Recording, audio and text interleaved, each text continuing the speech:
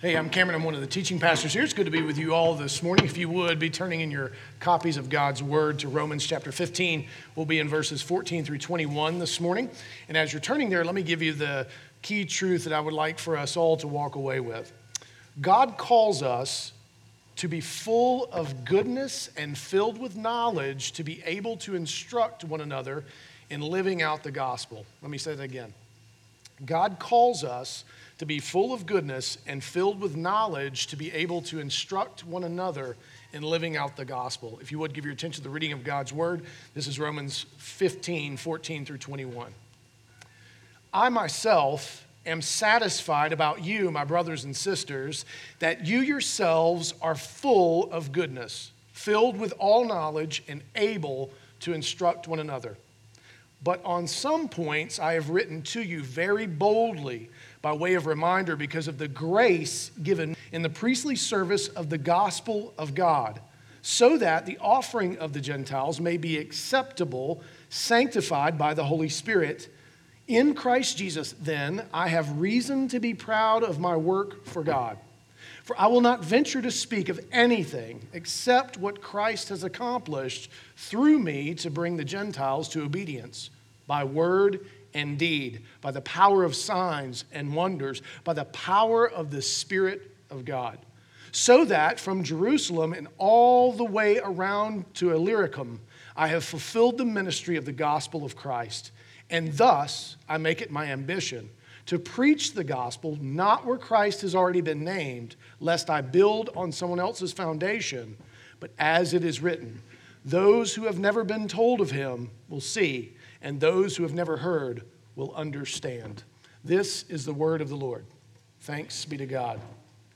As we step into this, let's remember that last week was essentially the closing of the theological arguments from Paul. He was wrapping up or bringing back around the fact that he is not ashamed of the gospel. That what was to be accomplished had been accomplished, and now this is his personal postscript to people he loved. And there's still much that we can glean from this postscript and that we can be encouraged by. And so over the next few weeks, we'll get to hear Paul's heart for a church that he never actually got to visit, but knew many of the people who were there.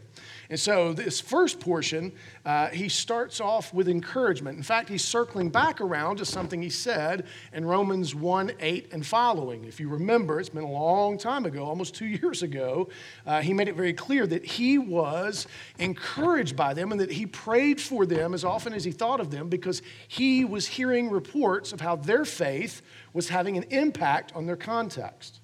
He circles back around to that here and gets a little bit more specific, right? But before we step into what it is that he's being specific about and some things following, let me ask you this. Who has recently encouraged you personally in your faith in Jesus Christ? If a name comes to your mind, I want to encourage you to do something. Share it with that person. Share it with whomever it may be that has recently been an encouragement to you in your faith in Jesus Christ, right? Faith in Christ is not an individualistic thing.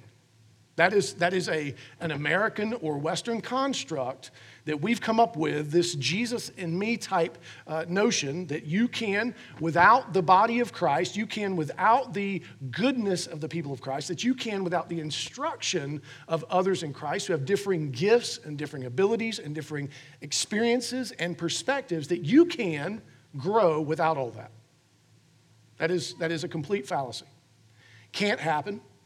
And you may say, but you are all the poorer for not engaging in it, right? And so this is why it was important that we prayed for our small group ministry here. That's not the only way you can do that, but community is critical to your formation in the image of Christ. Because you yourself, and I'll say this again, you don't have all of the gifts, abilities, and experience necessary to grow as full as you can by not being exposed to these other things, right? So each of us has a particular bent, particular ways in which we could think of this along a number of continuum, but just think of the one, grace and justice. So which is it that's more important to God, grace or justice? Neither, both. actually. You can't see it as they're individuals. They're both halves of the same coin. God, who is just, is also gracious. And he's gracious in his justice, and he's just in his grace. But how many of us lean toward grace? Well, at least for ourselves. And how many of us lean toward justice? Well, at least for other people. And so we need these banks of the river. We need these ways in which the differing aspects of God are displayed. We see this from the beginning. It is baked into the entirety of who we are, right? What did God say of Adam? When he had the fullness of creation before him, he had named all the animals. What did he say? It was the one moment in creation before sin enters the garden or enters Adam and Eve that he says, it ain't good. And what was it that was not good? Well, that Adam was alone. And then you have the first R&B song written in the history of the world where he says, bone of my bone, flesh of my flesh.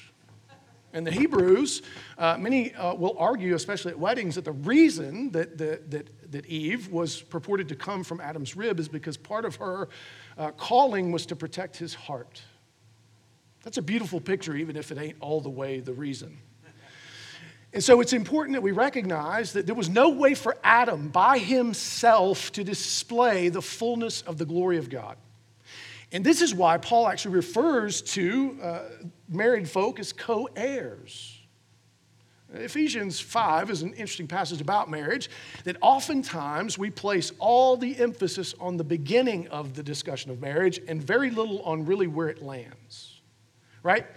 How often do you hear like, all right, wives, y'all are first, you got to submit. There's mutual submission before that, by the way. And then there's this stuff about, husbands, you love your wife as Christ loves the church, good luck. And we stop there.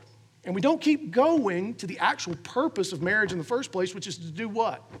What's it to display? The mystery of the gospel. You remember? It says that this, and fuse them or wed them to Jews as one people. The fulfillment of the Abrahamic covenant, which Paul calls the gospel.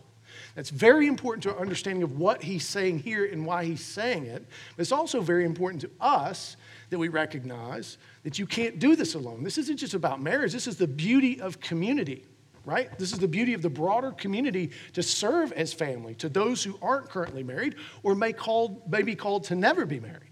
They're not left without family. They're not left without the opportunity to participate in the display of the mystery of the gospel. And so the real question of any marriage is not, hey, is Susan submitting properly to Cameron? That was a rhetorical question. Nobody answered it. Because she's not here to defend herself one way or the other. That's not the question. It's not the question of, am I displaying Christ to Susan? In fact, that would be to stop far too short of Paul's intended purpose. And you may be wondering, I didn't think we were going to do Ephesians 5 this morning. I thought we were in Romans 15. I'm going to get there. But the point is, the real question to ask of our marriages and really of our lives is, does my life display the glory and beauty of the gospel as promised in the Abrahamic covenant? And what would that require? Well, you would need to be surrounded by some folks that maybe don't look like you, don't sound like you, don't have your experiences.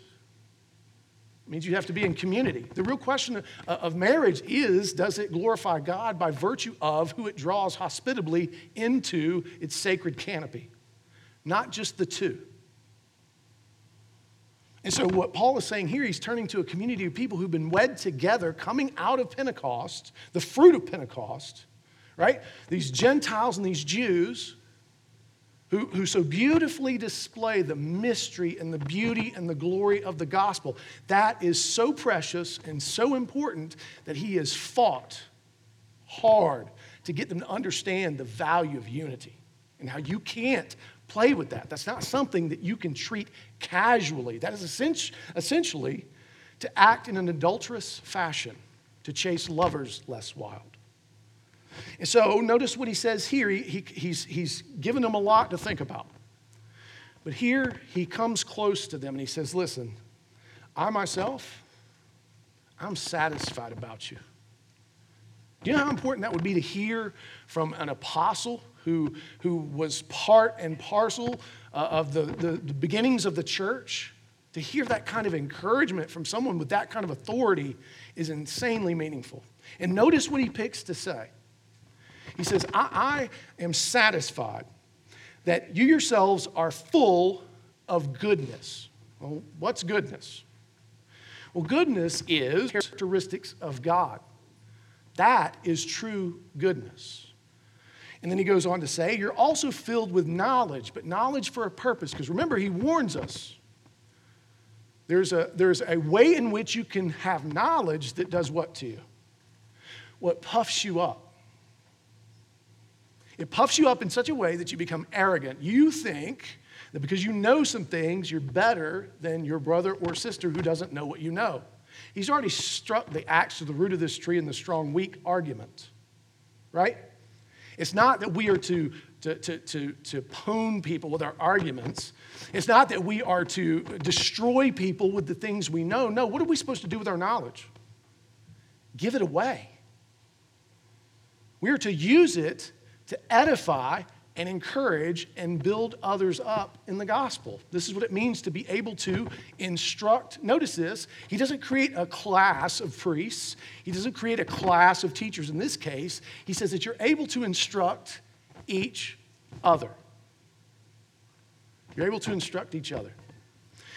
This means that we have a banquet of riches.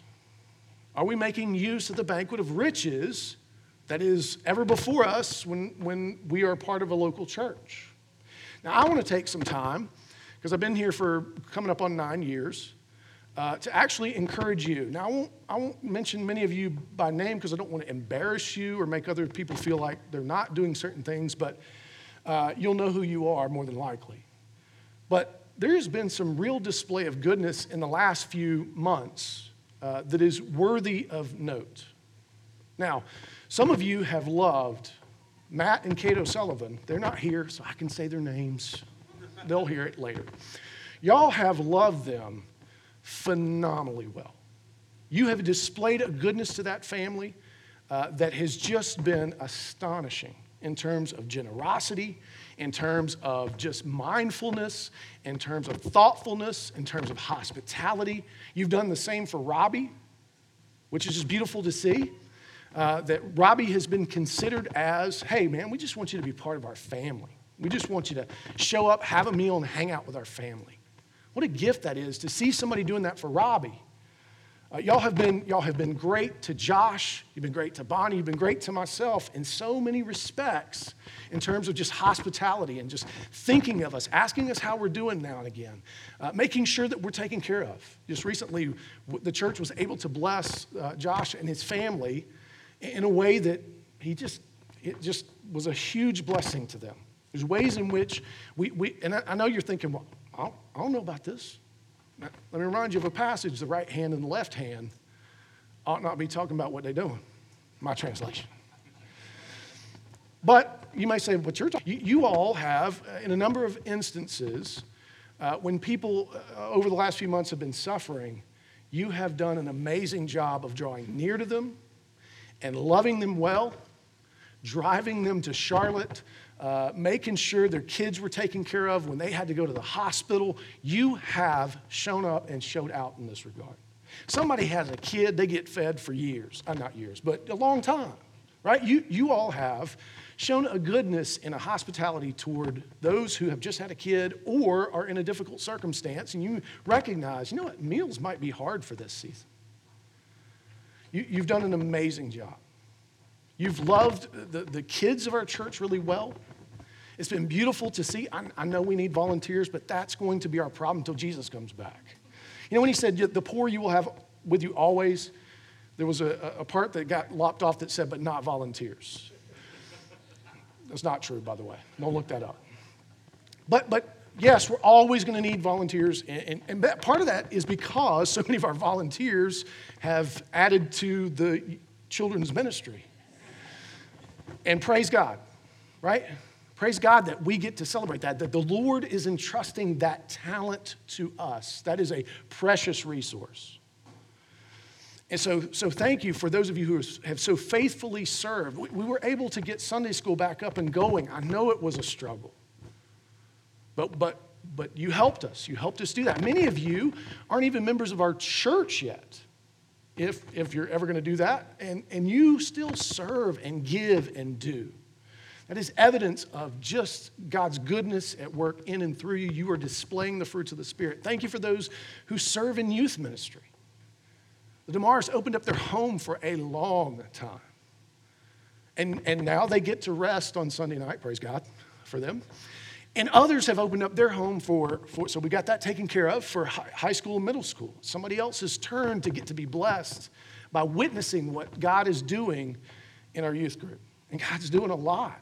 The Summer Leadership Project, kids, they're not children, sorry, young adults, they're doing an amazing job. I get to hear them. In fact, they didn't even recognize me in my own office. They thought I was like the porter or the butler or something. I was standing right next to Dresden. She was like, you're But they're seeking to serve. Hearing them talk about how to strategize to serve the underfed children at Must Ministries has been a gift to hear. To hear their minds at work, their brilliance, their desire, their heart it's just been amazing. And we could go on the session of this church. Like, you guys don't get to see those meetings, and it's fine. We don't have enough chairs or food. But y'all need to be doing some work. But laughter's good for the soul, and it's good for the relationship. And it is good that we are bound together in Christ and unified. We, in our presbytery, have been part of what it looks like when a church isn't. It is ugly. The deacons of the church, so generous, and are able to be so generous because you have been so generous yourselves. That is a display of goodness, right? Our cup has overrun. They, in fact, at times have to go, I think we got to give some of this money away. Who needs money? It's not the Oprah show at the deacons meeting. But they're like, who is in need? We've been able to bless Travis Sawyer and Mike Kinnemer and a lot of the folks that we serve through Faith Promise. We've been able to bless many of you who have found yourself in a moment of need. Praise God that is on display here at Christ Community Church. One of the things that's a blessing for me is I stand out in the narthex. What will one day be a narthex that I'll stand in, but the lobby, to see how y'all interact with each other. And now if you're hearing me right now and you're thinking, I'm not really experiencing a lot of this here. First of all, let me say this. I'm sorry. You need to. It's a gift and it's beautiful. And you need to maybe join a small group or join one of the men's or women's groups or tell me and we'll figure it out. But to watch y'all to irritate the deacon of the month because he's trying to run us out of the building, that is a good thing. Keep irritating them in a good way. And so it's a beautiful thing to watch how you engage with the children of the church in hospitality. Now, Jack was inciting a small riot in the Leonard family earlier, but it is a beautiful thing to see the people of our church know the names of our children and to care about them and to speak to them and to engage them. That is a gift that we don't want to take for granted. And so, Christ Community Church, I can say, along with Paul, just so you know I'm not resigning. I know that kind of feels like this is arcing. That's not what's fixing to happen. I know it kind of feels like I'm wrapping up the show here. No.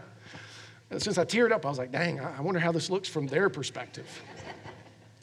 But it is a beautiful thing, as I've been in this passage this week, to think about you and to be able to say, along with Paul, that I ain't worried about you. You are filled with goodness. Do you still need Jesus? Yes. Will you mess some stuff up now and again? Absolutely. But if we keep running toward each other and we keep running toward the throne of grace, we will remain filled with goodness. Many of you are filled with knowledge, and you've used that to bless other people. It's such a wonderful thing for somebody to come to me and say, hey, did you hear so-and-so did such and such? And it's kind of strange when I look at everything shouldn't run through me. I don't need to know about everything. I am not your all in all. Jesus is. And you are the parts of the body. And you should be able to, as you mature in the faith, be able to minister to one another. You don't need a title to do that. You don't need permission to do that. Now, if you start teaching some weird stuff, then I got to show up. But I'm going to do it with grace, and we'll see where we get to. Maybe sometimes we get lost. We all do. We all get kind of weird stuff in our system. But this is such a good thing for a minister of the gospel to be able to look out and see how it is played out over and over and over again and just seems to be growing. So, thank you. Thank you for all that you do. Keep doing it. Let's keep growing in Jesus. Let's look around and make sure that no one's being left out of this. Now, some of you maybe keep us at arm's length in some ways. Well, okay, I get that. I'm as cuddly as a porcupine my darn self. But I want you to taste and see of the Lord's goodness. I want you to know what we know and what we see. And it is good. Now, I'm going to pause here, and I'm going to read the quote from John Murray because it applies to this part, and I think it's important for us to hear at this juncture. He says, goodness is the quality which will constrain the strong to refrain from what will injure the weak, and knowledge is the attainment that will correct weakness of faith. The treatment of differences that occurred in 14:1 through 15:13 was not hypothetical. There must have been a situation requiring it. But we must not, and I love that he says this, we must not exaggerate the situation. The church was full of goodness, filled with all knowledge. Thus the believers there were themselves able to instruct and admonish one another. It's easy for us to kind of get caught up on or focus on only what isn't right and not be able to appreciate how Christ the King, Christ the bridegroom makes sure that his bride stays ever beautiful, even when we don't see it. And so that's important. So Paul then shifts from there and makes it clear because of whatever division was going on, he says, look, there were some points, but on some points, I had to be strong with you. I had to speak to you, write to you boldly by way of reminder. Now, he's arguing that because of their goodness, because of their knowledge and ability to instruct each other, it afforded him the ability to speak more strongly to them. You see? So it's in maturity that sometimes we can hear some harder things. Now you may be thinking, well, man, this show's fixing to take a hard turn. No, I'm not going to get into what I don't think you're doing well, because he actually focuses on something very specific. Very specifically, he focuses on the mission. He focuses on the fact that they've done well turning in toward each other. They've gotten to a place where there's a lot of health in that regard, but where they're maybe beginning to falter, where maybe some of that discussion of disunity has affected them, is in turning outward, is in seeking to welcome other people into the family. This is always going to be the challenge of the church, is it not? Right? It's good, because how much time does it take for us to build relationships with each other and serve each other? You could fill your calendar just with that. Much less add, oh, and by the way, go meet your neighbors, go invite your neighbors to church. Oh, and by the way, go share the gospel downtown, go share the gospel wherever, right? It can be an all-consuming thing. And this is where this not being written to an individual becomes super important, right? Because if you are responsible for all of it in miniature, what hope do we have? Whereas, if the church as whole has some folks who are really gifted at helping us be united and hospitable within the body, which affords the people who are really gifted and called to focusing outward are healthier and better able to have a nice place to invite people to, or a nice community of people to invite people to, that is the gift. Please don't think it all depends on you. The real question is, though, which is it that the Lord has called you to? And add that a layer to that, it might be seasonal. There might be a season in which your focus is building within. And then there might be a season in which you are to turn and look outward, right? Sometimes this happens in small groups. I always love when a small group just absolutely refuses to plant. That's a new terminology because the word split comes with too much baggage. But like a small group gets to a certain size, and it's like, hey, you have the poor Robbie has to come in and go, hey, I know y'all love each other, and you got a really good thing going, but I need you to break this up. For the sake of other people to be able to taste and see that this is good. And you know how it goes. That small group rebels. They slow roll him. They stop returning his calls. They stop taking his text messages. They turn the lights out when they see the car in the driveway. And they push against it, and they're like, no, I don't want to do that. But there are seasons, there is the necessity at times for us to break up what seems to be so beautiful and good, because now you've got it. You understand it, and now invite some other people into it. That could be from within the church or without. Doesn't matter. I don't have any of you in mind. By the way, if you're kind of wondering right now, like, hey, what's coming? That's on Robbie. I don't know. But, but just in case, he's speaking to them strongly about the Abrahamic covenant. He's speaking strongly to them about the mission of God, the whole purpose of the redemptive story. He goes on. He says, I speak to you boldly by way of reminder, and this is beautiful, what anchors him. So he's able to speak to them boldly because of the grace given to him by God. The grace of salvation? No, the grace of his calling. Notice what he says. To be a minister of Christ Jesus to the Gentiles in the priestly service of the gospel of God. Now he's invoking, what's so interesting here is he's invoking an Old Testament position in his calling to the Gentiles. But for the audience he was speaking to, this would have called to mind that he essentially was speaking between God and those who were not saved. He was speaking to God about them, and God was speaking through him to them. And in this priestly service, notice he doesn't mention judgment.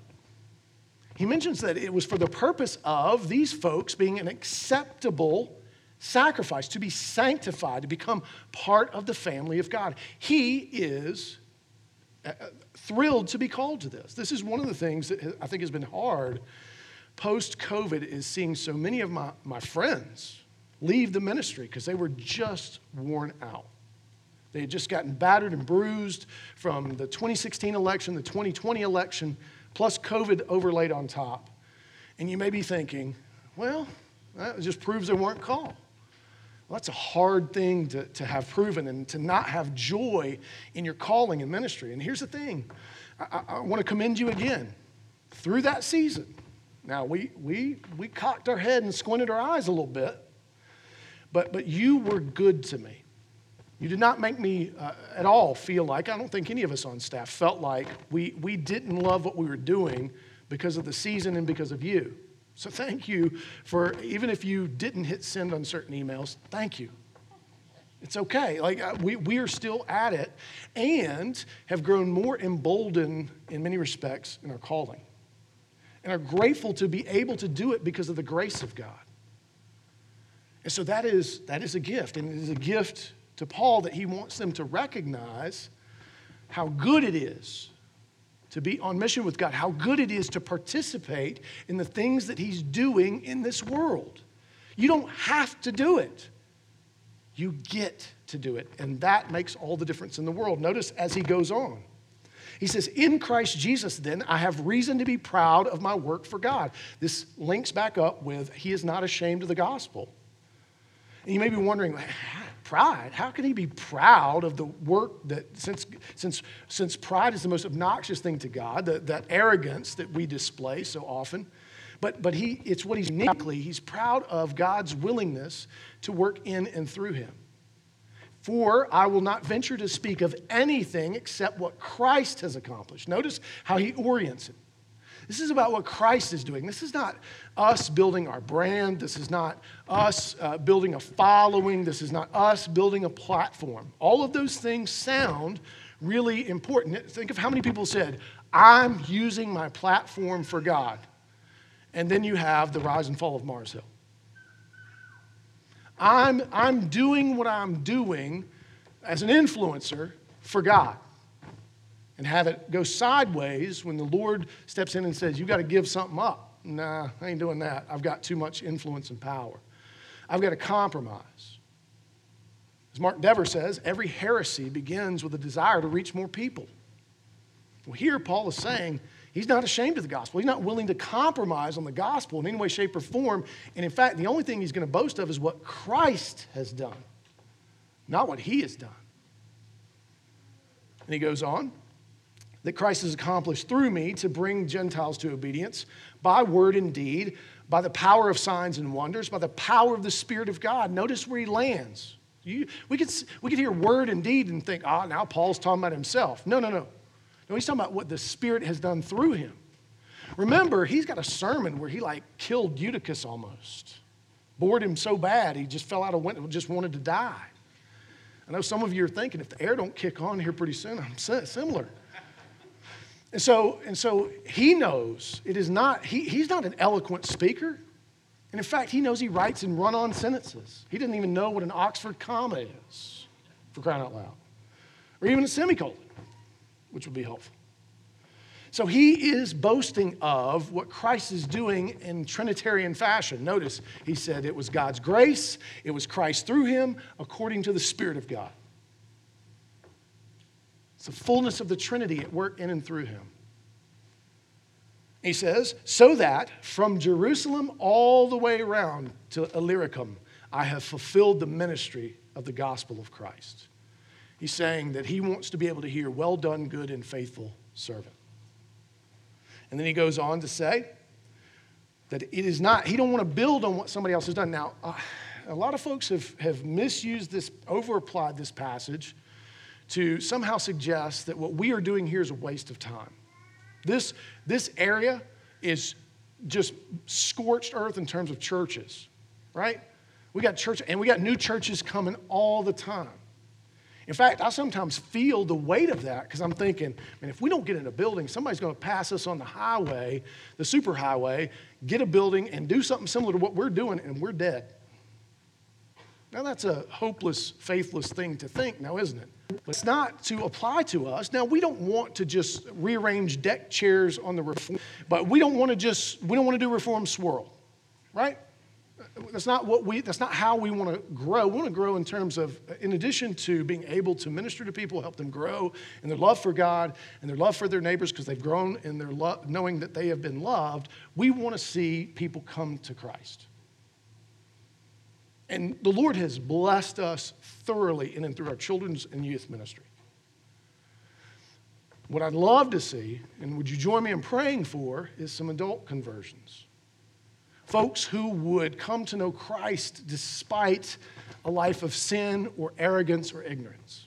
That we would see some adult baptisms. You know what that would do for our souls around here? It would bless us. And new believers are awesome because they go, why do y'all do that? That's dumb. And it's good to have to explain it sometimes and realize that sometimes we don't know why we do it. We've just been doing it. And kind of lost in the forest for the trees. And they'll often challenge us to look outward because they oftentimes, like the Samaritan woman at the well, who went running to her friends and family and said, hey, I don't even know if this is the guy, which is strange evangelism, don't you think? But you need to come listen to him because he just might be. And a bunch of people showed up and the kingdom got bigger with Samaritans, which is on the road to Gentiles. And so, Paul here makes it very clear that he wants to reach those who don't know Jesus. And in our context, we're shifting heavy post-Christian. We're going to see a people, a generation or generations who have no earthly idea what Christmas or Easter means anymore, who are completely biblically illiterate, and we will need workers to go into the harvest. Which is why we are gathered, is to help build up those who would go and those who would stay and help, right? So it's both an inward and outward. And so Paul, in quoting from Isaiah 52:15, is linking back to some things he had said previously, that the scripture is written for your encouragement and to help you to persevere. So, in hearing of our goodness and our knowledge and ability to care for one another, may we be encouraged to not grow weary in doing good, to persevere because it will get harder and harder, and I don't say that cynically. It's just the nature of things. And so, Christ Community Church, we need to be praying that the Lord would grant us the opportunity to have a generational impact. We are having a generational impact inside, but that we would have even more of an impact for the fulfillment of the Abrahamic covenant that God promised and he will fulfill, even if he uses the stones and the rocks and the trees to cry out. Better that we would get to participate so that we get to take joy in. There's such a joy in being able to be a part of seeing someone come to know Christ. As I shared with you last week, I think it was Glenn Taylor who got saved, not just on Susan's chili, but that started the process. You have no idea how mean that dude was. And what a gift it was to hear that he had become the manager of the Brother Brian Rescue Mission in Birmingham, Alabama. And he was working hard for those who were so down and so out, just like he was for so long. And he loved them, and he was just, you just got to know that he was a witness that was, and he was an imposing figure, and for him to show any sort of gentleness was just astonishing. And it was such a gift, and I can't wait to see that dude again. We got some stuff to talk about, he and I. And so we want to be able to have that experience because it helps our hope to grow, does it not? And so, let me ask you a couple of questions. Are you aware of what might injure others in your spheres of influence? See, too often we're just not paying attention. And we're not aware of and loving of those in our spheres of influence, and oftentimes offend not really on purpose. My surrogate brother came down a week or so ago. He loves the Civil War. But and I know what you're thinking, but he's more kind of Union-y, more than Confederate-y, but he's this weird mix that makes it complex, okay? Because it's about history. And so I'm fascinated by people who are fascinated by those things. So I've gone with him on a couple of these things. Yeah, it's interesting. And so, because it's like I don't really want to be identified with it, but at the same time, I can't stand off and far enough away to still hear. Anyway, we were at Dave Poe's, and there's a big sign in Dave Poe's that says, if you've ever been in there, do not move the tables because we don't want you to scratch up our floors. What do you think these old rascals did right when they walked in, because there's 10 of us? Started moving tables, right? And a young man came out of the back, and he was livid, and he was shaking. He was trying to hold it together. And of course, the battle plans are like all laid out on the table for the Battle of Kennesaw Mountain or Cheatham Hill or whatever. I don't know. And so I'm sitting there, and I'm looking at him, and he's just quivering with anger. And he just said, hey, would you guys mind if you ever come in here again, do not move the tables. We've got a big sign. And the guys just looked at him, and they were like, okay. And now back to the war. And so then he moved the trash can. You know how frustrating? Any of you worked in food service? Dude, that is like one of the most infuriating things in the world, is you can hear the ice just smash and liquid go everywhere. And so he's just about to lose his mind. And so as these guys left, I went up to him, and I said, hey, man, we have frustrated you to no end. And I am so, so sorry. I said, but you know how old guys are that love the Civil War? They can't act right. And he started laughing, and he said, I know. And so I was able to walk out. But now, why am I telling you that story is, do you think that those guys went into Dave Poe's, read the sign, and intentionally, now, it's a tough guess. It's a tough guess. But that they intentionally did that? No. They actually admitted they didn't see the sign. But they had the opportunity when they had messed up, and they see the kid's quiver, his lips quivering.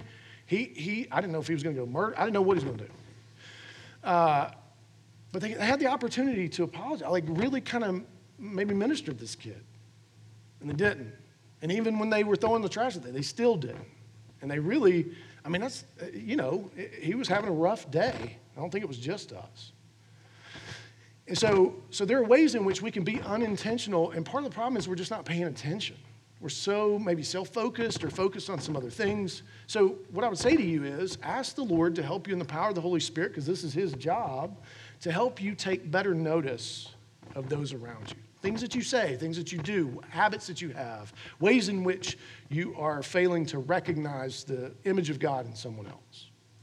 And then an even better question is, are you knowledgeable enough about Scripture and the associated faith to be able to edify and instruct others? Are you? Because we ought be. Now, did I just say you got to know from Genesis to Revelation by memory? No. You don't have to know the Greek or the Hebrew either, but you need to be versed enough in Scripture that the Spirit can use it to the edification and encouragement of other people. And this is where we need to not use knowledge to puff up, but instead to give away. We need to be a people who are humbly growing always. I've got a degree in it. I've studied the languages and all that stuff. It is still a great gift to me to spend time studying Scripture. Our Tuesday group is going through the Psalms. It has been, I don't know what they're getting out of it, but it has been amazing for me